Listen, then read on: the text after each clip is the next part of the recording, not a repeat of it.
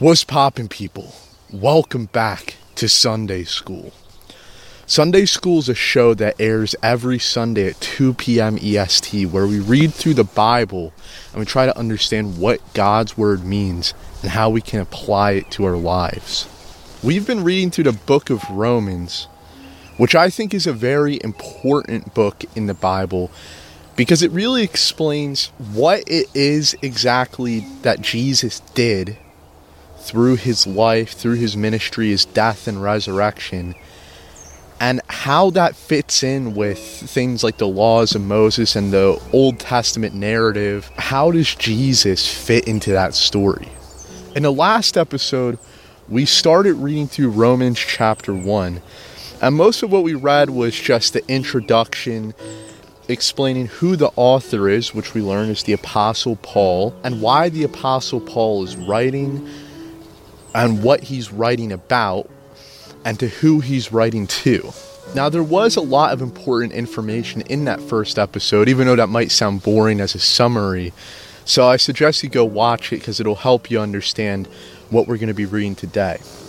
Something that's very important with the book of Romans that I think a lot of people have trouble with is that they take a lot of things out of context. See, the book of Romans was written, as we learned in the last episode, as a letter written by Paul to the Romans.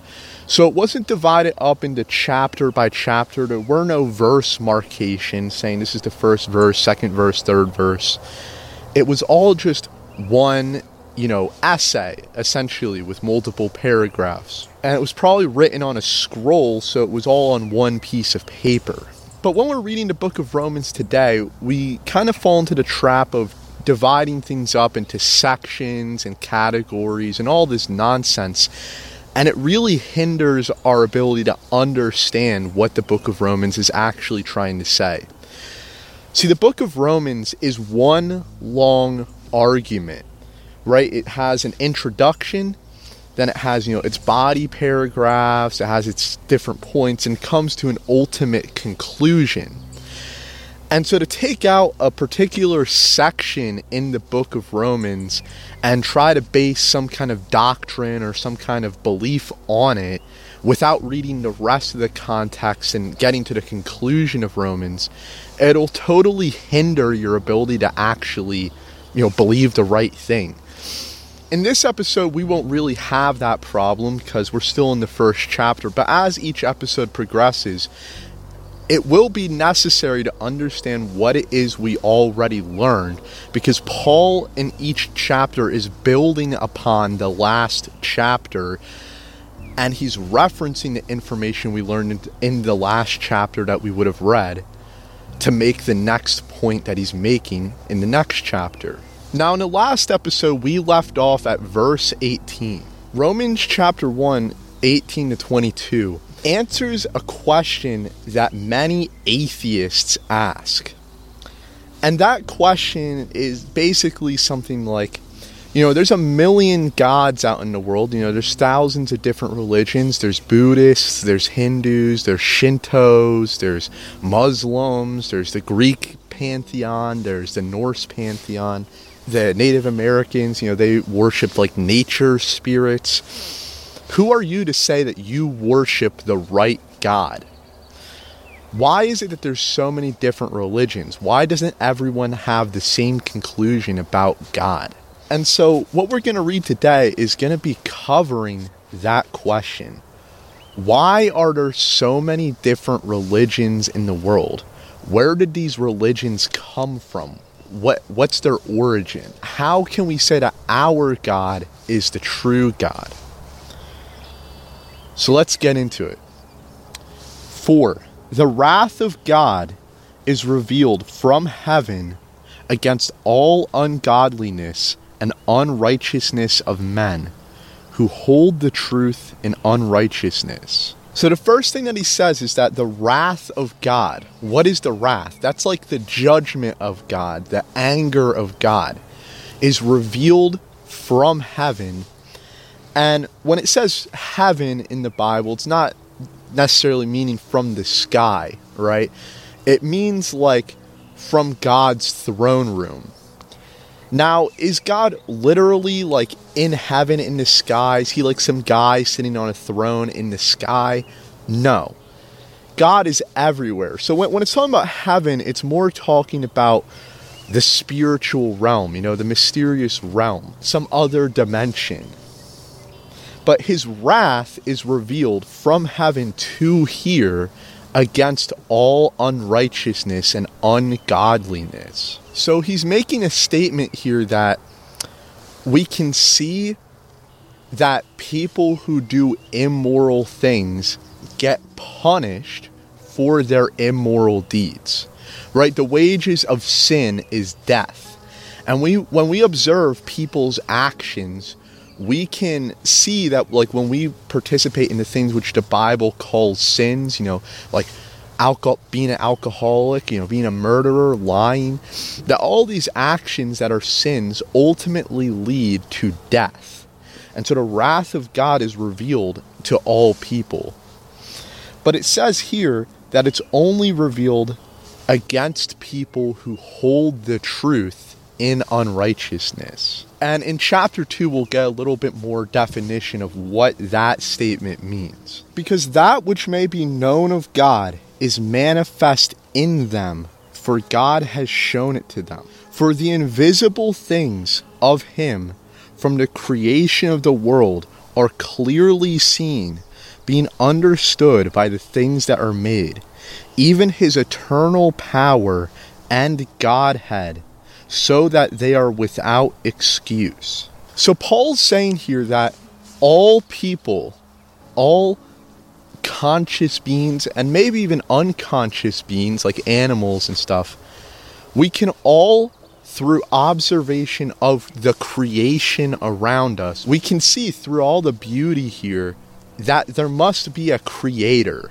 of this beauty, that there must be a God, right? And that's obvious, right? All civilizations, while they might not agree on the nature of God, while they might not agree, what does God look like, or, if there's just one God or there's multiple gods, they all agree that there is a God. There is no civilization that is atheist. There are civilizations that have a different perception of God. They'll call them spirits instead of gods. But essentially, it's the same kind of idea. But what Paul's saying is that not only can we understand that there is a God, but we can understand the particular nature of what kind of God it is, right? So if you really think about it and you really study and you really take the time to like philosophize about the nature of the world, you can come to the conclusion that God is all-powerful, all-knowing, and infinite. How can we figure this out, you might ask? Well, there's a good argument that people call the Kalam cosmological argument. And I won't go too deep into it. But basically, it asserts that, the universe has a beginning, right? And most people know that beginning is a Big Bang. I don't necessarily believe in the Big Bang, but whatever. But let's just say the beginning was the Big Bang. Well, we know that all things have a cause, right? All things that begin to exist, something causes them to exist, right? A baby begins to exist and they have a cause, right? And that cause is their mom and dad fricking. So the universe has to have a cause, right? And a kalam is just basically trying to point you to think about, what would the thing that created the universe look like? Well, whatever created the universe has to be more powerful than the universe, right? Because the universe, right? Imagine it, right? Think of how massive the earth is. And then it's like, think of how massive the sun is. And then think of that compared, you ever seen those videos where like they have all the different stars in the galaxy lined up next to each other, and you just see the size comparison? And then it's like, well, there's billions upon billions, trillions, quadrillions, maybe more stars in the universe. There's black holes, there's all kinds of things. And the Big Bang posits that at one point, all of this matter was contained into one little orb called the singularity, right? Well, just like if you have a 20-pound weight, you have to be able to lift 20 pounds to lift the 20-pound weight, whoever was able to move the universe has to be strong enough to do that. So he has to be unimaginably powerful. He has to be more powerful than anything we can observe in this universe. And that's basically like unquantifiable, right? And that's something that you could say is all powerful. And whatever this is must be outside of the universe, which means that he's infinite, right? He's not contained. He's outside of the containment zone of the physical material universe. So God's infinite. So, we get the idea that there's this all-powerful, all-knowing, infinite God. But it says here, not only can we understand the nature of the God, but it says we can understand the Godhead. What is the Godhead? Well, the Godhead is, from what I understand, in reference to the Trinity, the nature of God's personhood. That's what it means when it says the Godhead. So he's saying not only can we understand that God is all-powerful, all-knowing, but we can also understand that God is a Trinity. And some people might think that's not obvious, but just think of that question that atheists pose, right? They try to create this paradox. They say, can God create a stone that he cannot lift? And so they say, well, if God can create a stone which he cannot lift, if God can't lift it, then he's not all-powerful. And if he can't create a stone that he cannot lift, because that seems logically impossible for him to be able to do that, then he's still not all-powerful because there's something he can't do. Many Christians say, well, God abides by logic, and God can't do things that are illogical. But I don't like that answer, because that means that there's logic, that there's some kind of laws to the universe that God cannot break for some reason. But we know from John chapter 1 that God is the logic. He's the logos, which means that logic is kind of arbitrary. It's something that's made up by God. So I believe God can create a stone that he cannot lift, but that doesn't violate his all-powerfulness. And that's through the Trinity. The Trinity is the solution to this paradox. God the Father, who is totally all-powerful, omnipotent, can create a stone which Jesus, the God the Son, cannot lift. Right? Because God the Son, he's a person. He's God, but he's God if he was a person. And we know that Jesus could suffer physical pain. He was even able to die. So Jesus, while he can perform miracles, he's still a human and he has human limitations. And so, if God creates like a 300, 400, 500 pound rock, likelihood is Jesus couldn't lift that. So he's saying through simple just, thinking about things, observing nature, observing the beauty of this creation that we live in, we can understand who God is, what his nature is, and even the Trinity. So Paul says that because of this, we are without excuse. If we don't believe in God, there's no excuse for us because it's very obvious. I just walked you through the rationalizations that you'd have to go through to come to the conclusion of what the creator of the universe must look like. Right? He has to be all-powerful, all-knowing because the universe is extremely massive, and whatever created it would have to be more massive, more powerful than it. And we figured out that he has to be a Trinity because the Trinity is the only logical solution that makes sense to the paradox, can God create a stone that he cannot lift? So we're without excuse if we don't believe in the Christian Trinitarian God.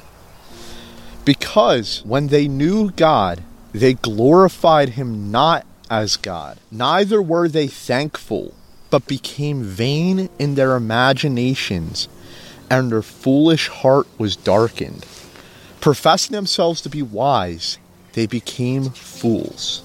They changed the glory of the uncorruptible God into an image made like corruptible man, and birds, and four-footed beasts, and creeping things. So right here, Paul is answering the question which we posed at the beginning of this video. Why are there so many different religions who don't acknowledge God the Father, God the Son, God the Holy Spirit, the God of the Jews? If it's so obvious, why is it that most people don't believe it? And Paul says that people became prideful, vain in their imaginations. So they started imagining things. They started coming up with theories of, what would be cool for God. Maybe God has a bird's head. Maybe there's multiple gods. They come up with all these conspiracy theories to say, maybe aliens made us. They come up with these images that look like the creation, that look like the things we see around us, that look like the four-footed beasts, creeping things. That's like evolution, rather than saying that we were created by an all-powerful, omnipotent, omniscient God. Instead, they say, maybe we were created by other animals. So what he says there is that wise people who profess themselves to be learned, deny the most obvious facts about creations and come up with their own conspiracy theories and their own ideas of what God could look like, how we got here. And it's so clear because we see that today. You have people like Neil deGrasse Tyson making up all these crazy ideas about what God might look like. You have Jordan Peterson coming up with all these crazy ideas about God, what God looks like. And there's all these different religions too. And they're always portraying themselves to be these great wise men. And so where do all these theories come from? It's coming out of pride, says the Apostle Paul. It's coming out of vain imaginations. People trying to people trying to craft God in their own image. Rather than conforming to the image of God, they try to make their own God. And through doing that, they are essentially saying we're above God, that they are above God because they came up with God. They discovered God. But the Christian God is not a God that we discover, but a God that discovers us. From the very beginning, throughout the whole biblical narrative, it's never people finding God. It's God coming down to find us. It starts with Abraham. God visits him. Jesus comes to Peter and says, come follow me. Jesus comes to Matthew, Mark, Luke, John, says, come follow me. He comes to Paul, says, Paul, follow me. And now he comes to us and he says, come follow me. Now this next part, it's continuing the same thought that we're on already, talking about atheists or pagans, basically false religions. And Paul is going to be making the point to show how clear it is that these religions are false. He's going to show the obvious evidence that these religions are false. That's self-evident without doing all this, big-brained thinking about things. But what we're about to read, this little passage, is one of the most misconstrued passages in the Bible. That's used to justify a huge heresy. The main person who you see professing this the most is a guy named Steven Anderson, who's this Baptist preacher, and he's really well known for hating gay people. And a lot of people like him. And I think some of what he says is right, so I don't necessarily hate the guy. But he uses this passage to say that gay people are barred from heaven and it is impossible for them to ever come to know Jesus or ever be saved. And that's flat out wrong. That's demonic. That's satanic. But we're going to read what Paul says and we're going to see if it is saying that. Wherefore? What does wherefore mean? Wherefore is the King James Old English version of saying, because of what I just said, because of, right? So Paul is saying, because of what I just said, God gave them up to uncleanness. So because they denied God and they became atheists and they come up with these theories like evolution, because most people in all these different societies, they come up with these like strange religions. Because of these false religions, God has given up these people to uncleanness through the lusts of their own heart, to dishonor their own bodies between themselves, who changed the truth of God into a lie and worshipped and served the creature more than the Creator, who is blessed forever. Amen. So he's saying there that because these people became atheists and started worshiping plants, worshiping animals, worshiping crystals, because of that, God gives them up to uncleanness because they lie about God and God is angry with them. So he allows them to dishonor themselves. It says, for this cause, God gave them up to vile affections, for even their women did change the natural use into that which is against nature. And likewise also the men, leaving the natural use of the woman, burned in their lust with one another, men working with men that which is unseemly, and receiving in themselves the recompense of their error, which was meet. So what is this saying? It's saying that because they denied the truth of God, God lifted his protection from them and allowed them to follow the lust of their own heart. So they start following the lusts of their flesh, their lusts for sex, their lust for drugs, their lust for things. And in doing that, they become dishonorable, they become disgusting, they become gross.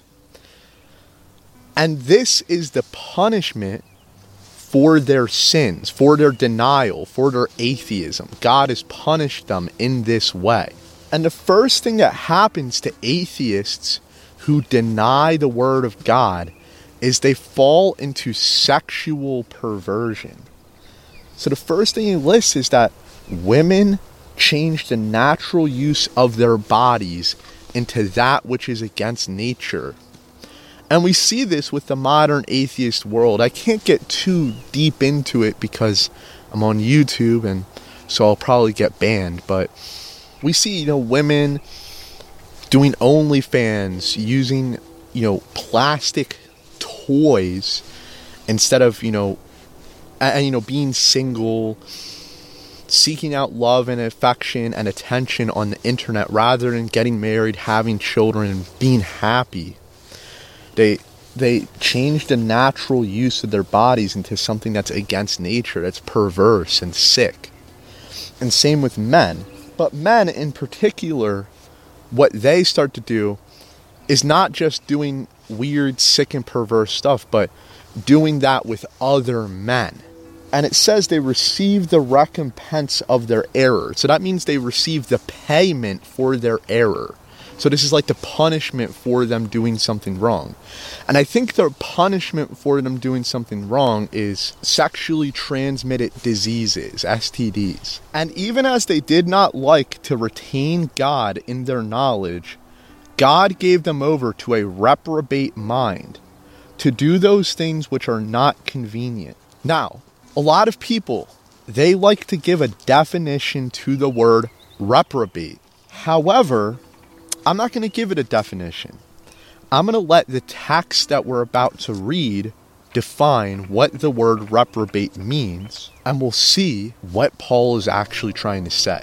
To do things which are not convenient, being filled with all unrighteousness, fornication, wickedness, covetousness, maliciousness, full of envy, murder, debate, deceit, malignity, whisperers, backbiters, haters of God, despiteful, proud, boasters, inventors of evil things, disobedient to parents, without understanding, covenant breakers, without natural affection, implacable, and unmerciful, who knowing the judgment of God, that they which commit such things are worthy of death, not only do the same, but have pleasure in them that do those things. So many people say that the definition of the word reprobate means that they are incapable of changing their ways. They're incapable of repenting, and they are incapable of being saved. And so, what preachers like Steven Anderson say is that what this is teaching is that gay people cannot go to heaven because they're reprobate. And evidence of their reprobation, that they're incapable of repenting, is that they do gay things. Is that what Paul's saying, though? That's very strange if that's what he's saying. See, what Paul's saying, if we read the text, he's talking about all people who deny God. And he's saying that this is the natural state of human beings who deny God.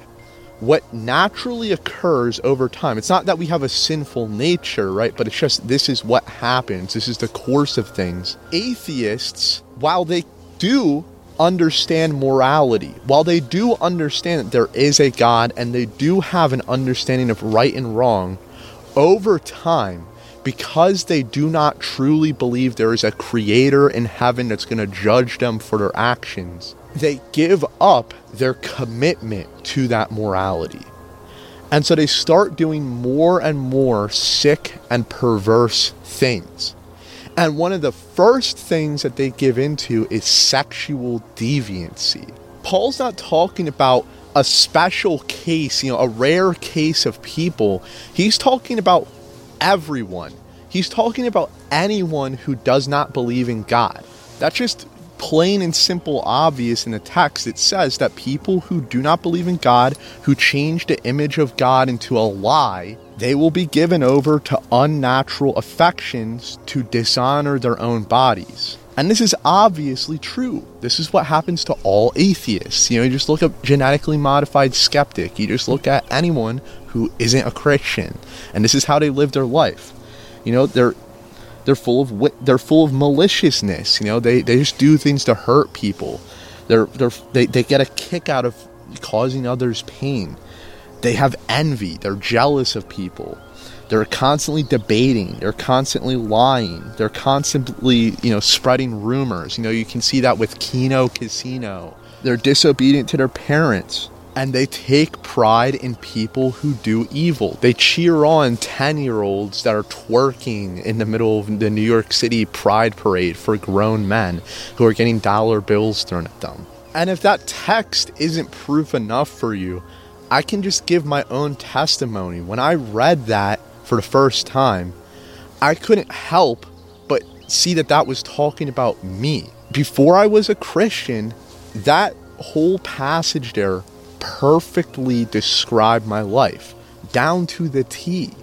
I was unmerciful. I was constantly gossiping. I was so proud of myself. I was insecure, but I was constantly bragging, boasting about myself, talking about all kinds of sick things like how big my members are and all this. I was constantly gossiping. I was very malicious and vindictive, and I would go out of my way to hurt people so that I can make myself feel better about myself. I would never be able to keep a promise. I was the flakiest person ever. And I also tried to encourage people to do evil things and to pursue sick and perverse things. And on top of all that, I used to be a sodomite, a homosexual. But Jesus, after I came to understand what Christianity was actually all about and who Jesus actually was and what God did for us through Jesus, I was set free from all of that. I was just able to drop homosexuality. I was just able to drop, my sick perversions. I became a loving person. I actually began to have compassion for others. I guess maybe Steven Anderson can say that I'm lying about my own testimony and that I'm actually secretly still doing all this sick stuff and I'm just trying to lead people astray or something with what I'm teaching. Who knows? But I know from my own testimony and the testimony of dozens upon dozens of people who have reached out to me to talk about things, that even a homosexual, even someone who is reprobate, can be saved. But what's the point that the Apostle Paul is making? Not the point Steven Anderson or me is making. What is the Apostle Paul trying to say? Well, he's saying that these false religions are evidently wrong. And the evidence that they're wrong is because people who follow these false religions have no commitment to morality. They do sick and perverted things, which they even know are wrong and can acknowledge is messed up, but they don't really feel bad about it. They still do it anyways, even though they know it's wrong. And they end up catching STDs. They end up dying. They end up falling into total despair and, sometimes suicide, or they get murdered, they get killed. And when you look at all these false religions, that's what happens to all these people. That's where they all lead to. They all lead to degeneracy. And that makes it blatantly obvious that those religions are false. So to wrap this all up, what have we learned from Romans chapter 1? Well, what we've read here today is Paul's first point in his argument that he's going to be constructing through the rest of Romans. And again, each chapter of Romans, each argument is building upon the last chapter and the last argument that he made. Each sentence is building upon the last. Each paragraph, each passage building upon the last. And he's coming to an ultimate conclusion. And what he's trying to explain through this letter is the gospel of Jesus Christ. And the first point that he's made today is the first thing that is necessary. It is the most necessary thing that we have to establish in order to understand the gospel. And that point is that God is real.